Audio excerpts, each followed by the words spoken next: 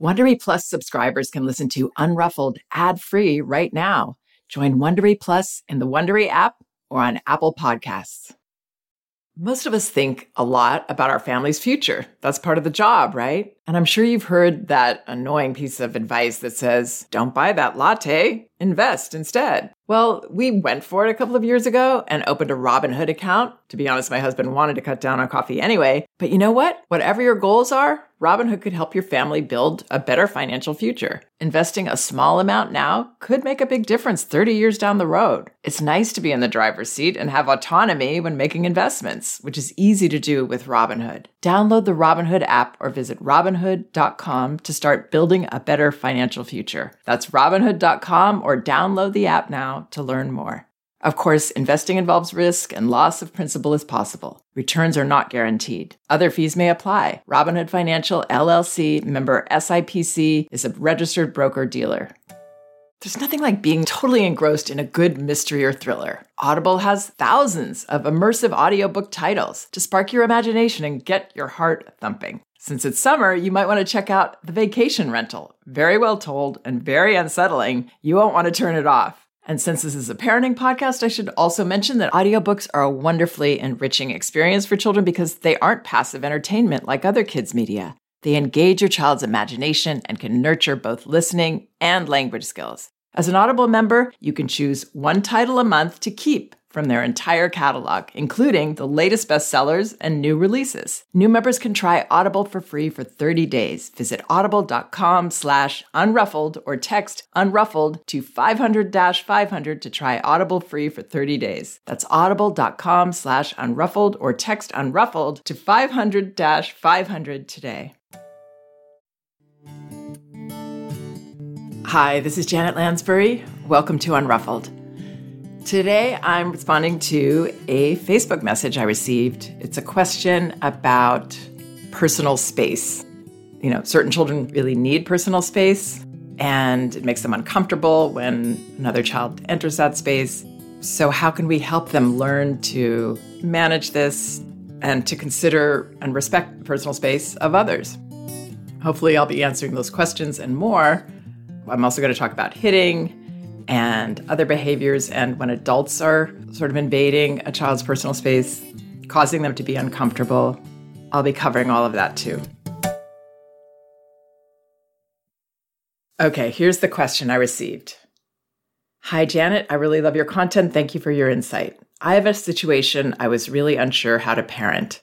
If a 2.5-year-old likes their personal space and a child was coming into their personal space on top of them, etc., the 2.5-year-old pushed the other child away. Do I let this happen, or do I encourage the child to say, please move away from me, etc.? My only concern is if they use verbal communication, it won't be effective as most of the kids don't listen at all and just keep getting in the child's space. I feel bad correcting this behavior as he's allowed to have his personal space. Would so appreciate any help. And she continues, I guess the other child's parent needs to step in and enforce boundaries with their child to stop them going into the other child's space, but the parent wasn't there. In this scenario, I should have probably parented the other child and explained that the other child needs space. Okay, I wasn't sure reading this message if this was coming from a parent or a professional caregiver of some kind. So just want to say I'm going to be responding to this as if this is a parent. So I appreciate this parent's conscientiousness, trying to figure out what's the right thing to do. And in this case, and every case when there's something going on between children, I would help both children as best I can. I don't really consider that parenting another child, but being a helpful adult in the situation who actually has an opportunity to teach positive lessons that both children can benefit from. Children, particularly in these early years as toddlers, we can't expect them to be able to assert their own boundaries. They need our help with that. And in a case like what this parent shares, we'll ideally be teaching both children in the way that children learn best, which is when we're calm, confident, with our modeling whenever that's appropriate, and not casting blame or shaming or going into urgent rescue mode or otherwise making some big pointed deal out of it. We don't want to overdo and add emotion or extra focus to these behaviors. And that means if we aren't close enough to help calmly, it's best to wait to help until that point when we can. And so what I'm going to suggest, and I'll definitely give examples, is how to block the behavior if we are there in time, and then reflect in a manner that helps both children to learn something for the next time, not necessarily be able to do it the next time, because it takes repetition with young children. So I would be prepared that they're not going to learn it perfectly every time, but I would still want to teach the lesson. I would do something similar to what this parent suggests. She says, should I encourage the child to say, please move away from me? I would encourage that.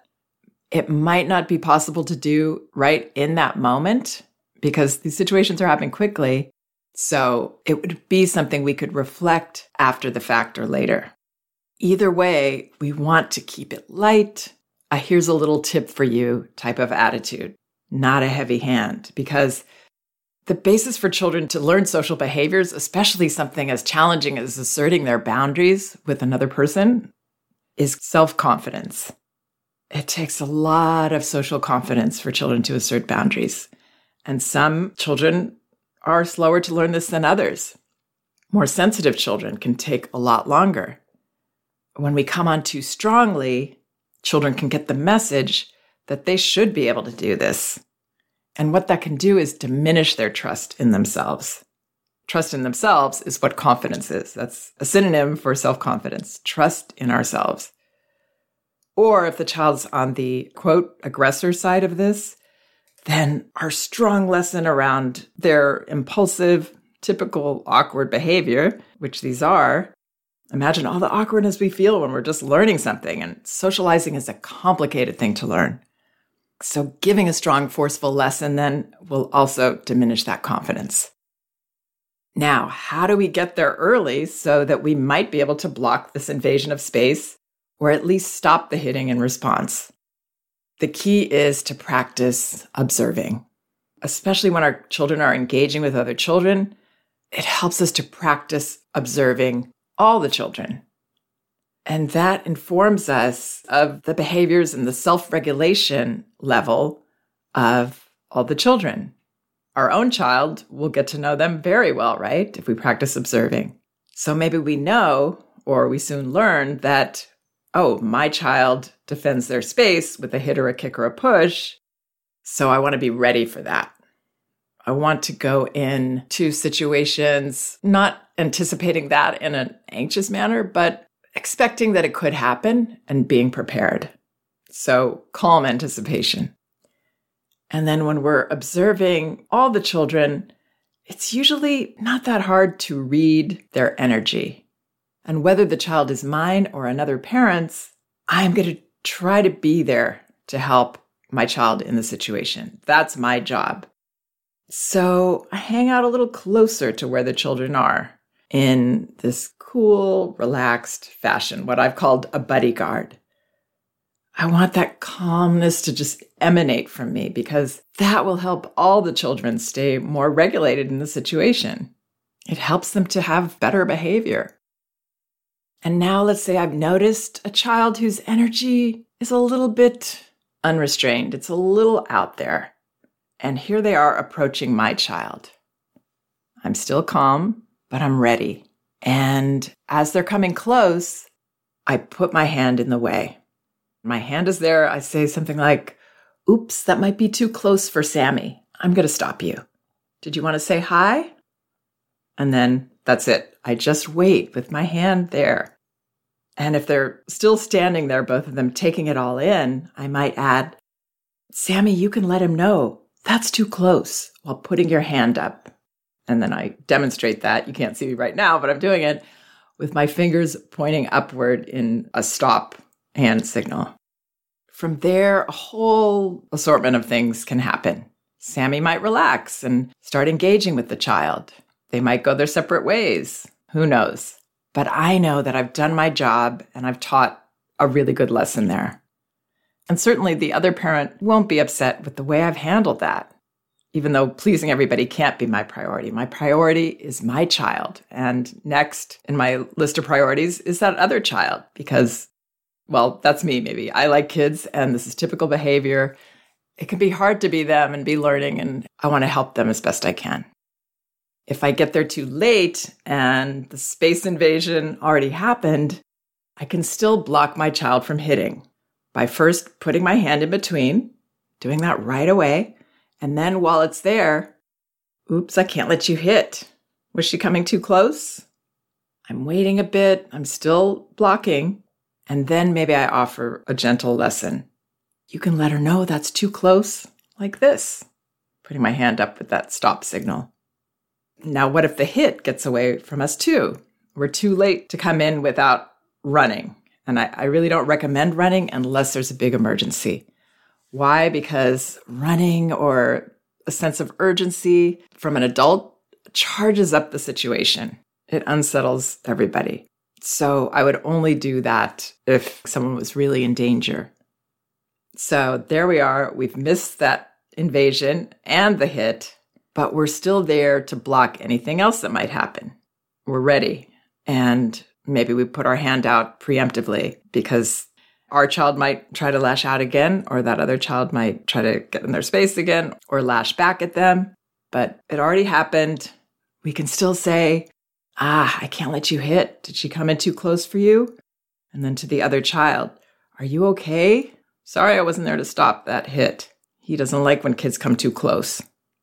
Then just waiting for how the children choose to handle this from there.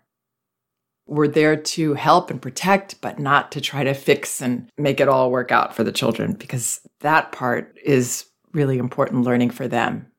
And sometimes they won't. They'll drop it and they'll both turn away and that'll be that. But you never know. Other things can happen too that might really surprise us. The children finding a way to join together because they feel safe and nobody feels judged or embarrassed or like we're against them. We're believing in them. And by the way, when we say those things like, I can't let you hit, and did she come in too close for you? It may feel more comfortable and work better to switch it up. Like, especially if we see that other child does seem hurt, then I would definitely attend to them first. Ooh, are you okay? Sorry, I wasn't there to stop that hit.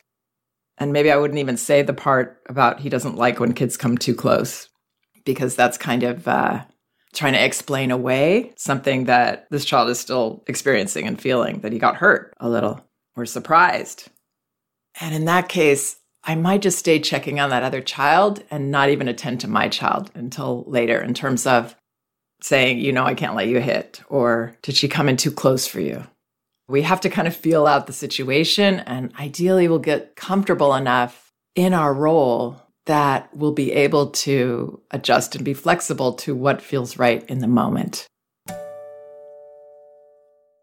You can count on T-Mobile to help keep you connected. After investing billions to light up their network from big cities to small towns, T-Mobile is America's largest 5G network. Plus, when you switch to T-Mobile, families and small businesses can save up to 20% versus Verizon and AT&T. Visit your neighborhood store or T-Mobile.com to switch. Plan savings with T-Mobile, third line free on essentials via monthly bill credits versus comparable available plans. Plan features may vary. Credits stop if you cancel or change plans.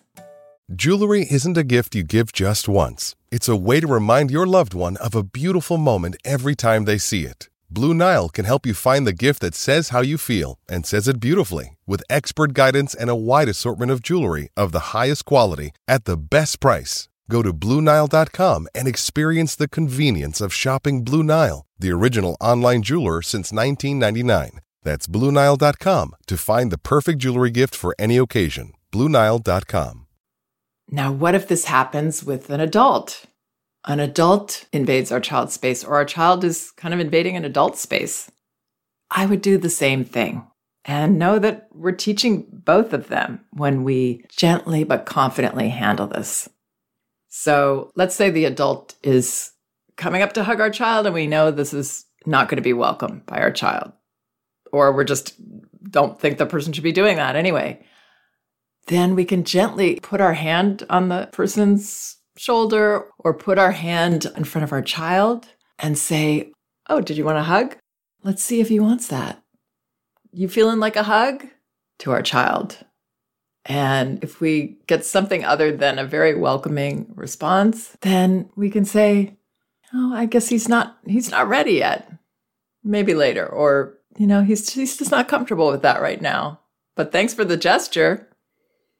So we can be polite, we can be unshaming and teach these lessons. And what we've taught the adult there is this is a person with a point of view over here, because sometimes when people have that tendency, they're not quite seeing that this is a whole person yet, deserving of respect.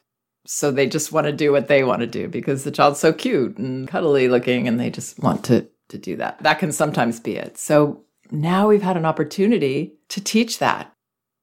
And if that gets away from us and we're not there in time to stop that, then I would make eye contact with my child. I would come close and acknowledge right there, oh, it looks like you weren't quite ready for that hug.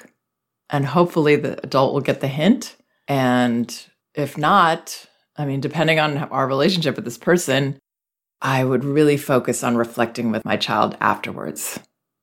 I saw the way that you looked when grandma came in so close and hugged you like that so quickly. You weren't ready for that. It seemed like you didn't want that. I noticed. Is that true?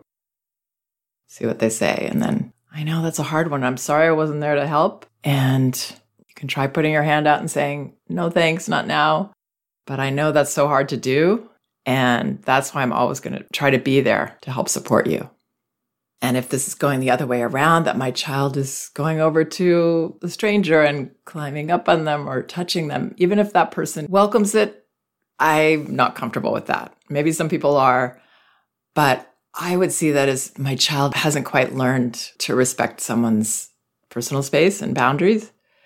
So I would, even if the adult is excited and happy the child is doing this, I would say, we don't know them quite that well yet, and I'm going to help you say hi another way. And maybe I'd even pick my child up, gently move them.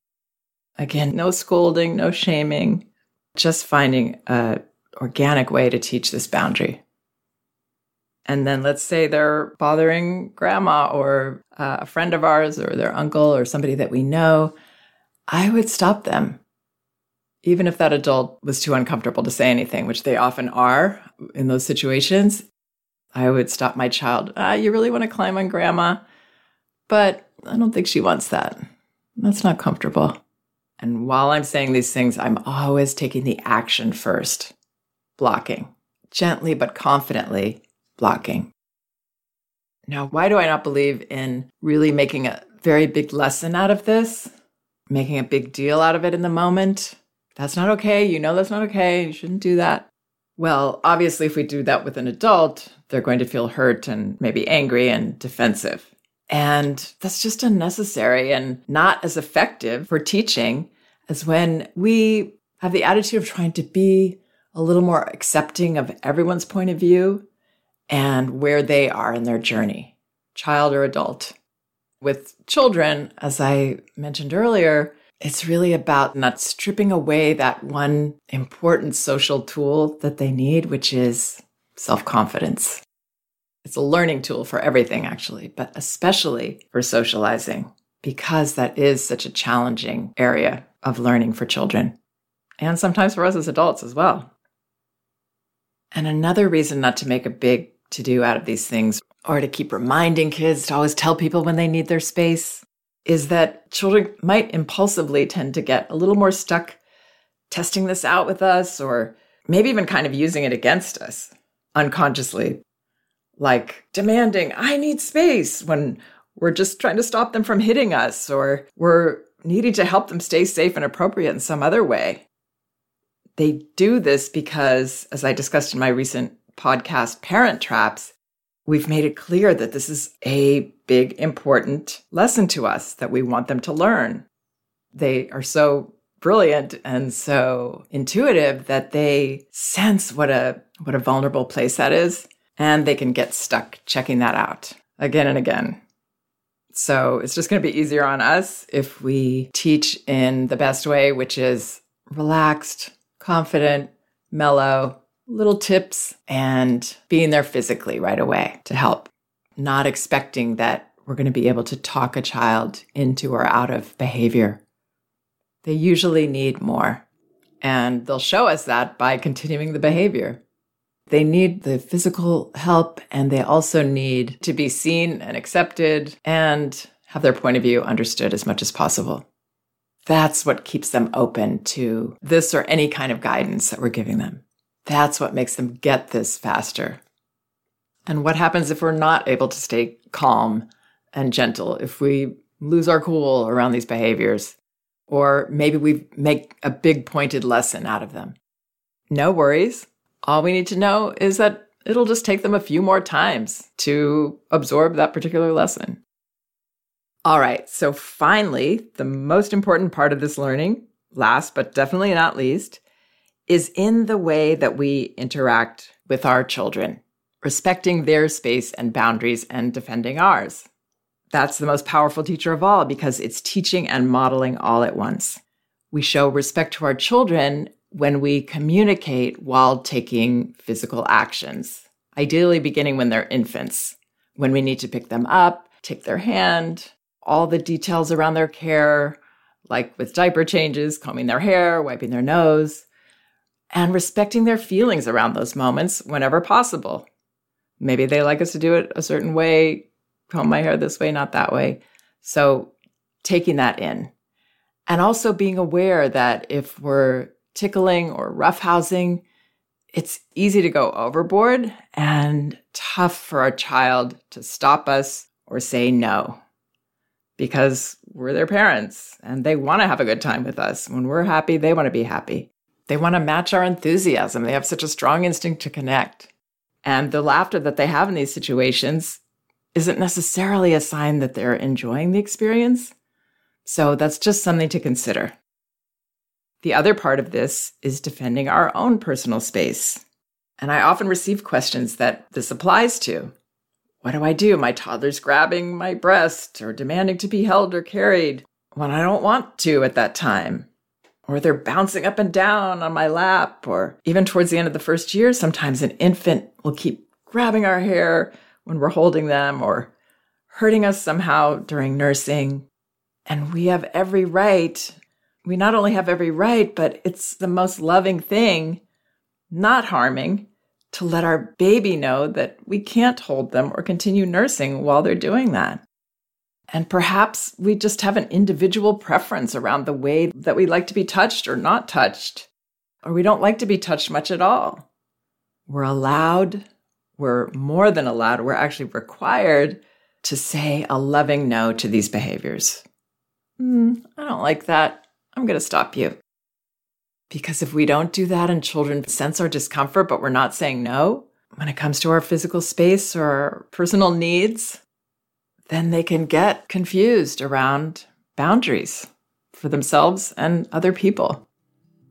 So not only is this a vital opportunity for teaching, it's self-care as well. I mean, it's more than self-care. It's survival as a parent in this relationship. And it's honesty.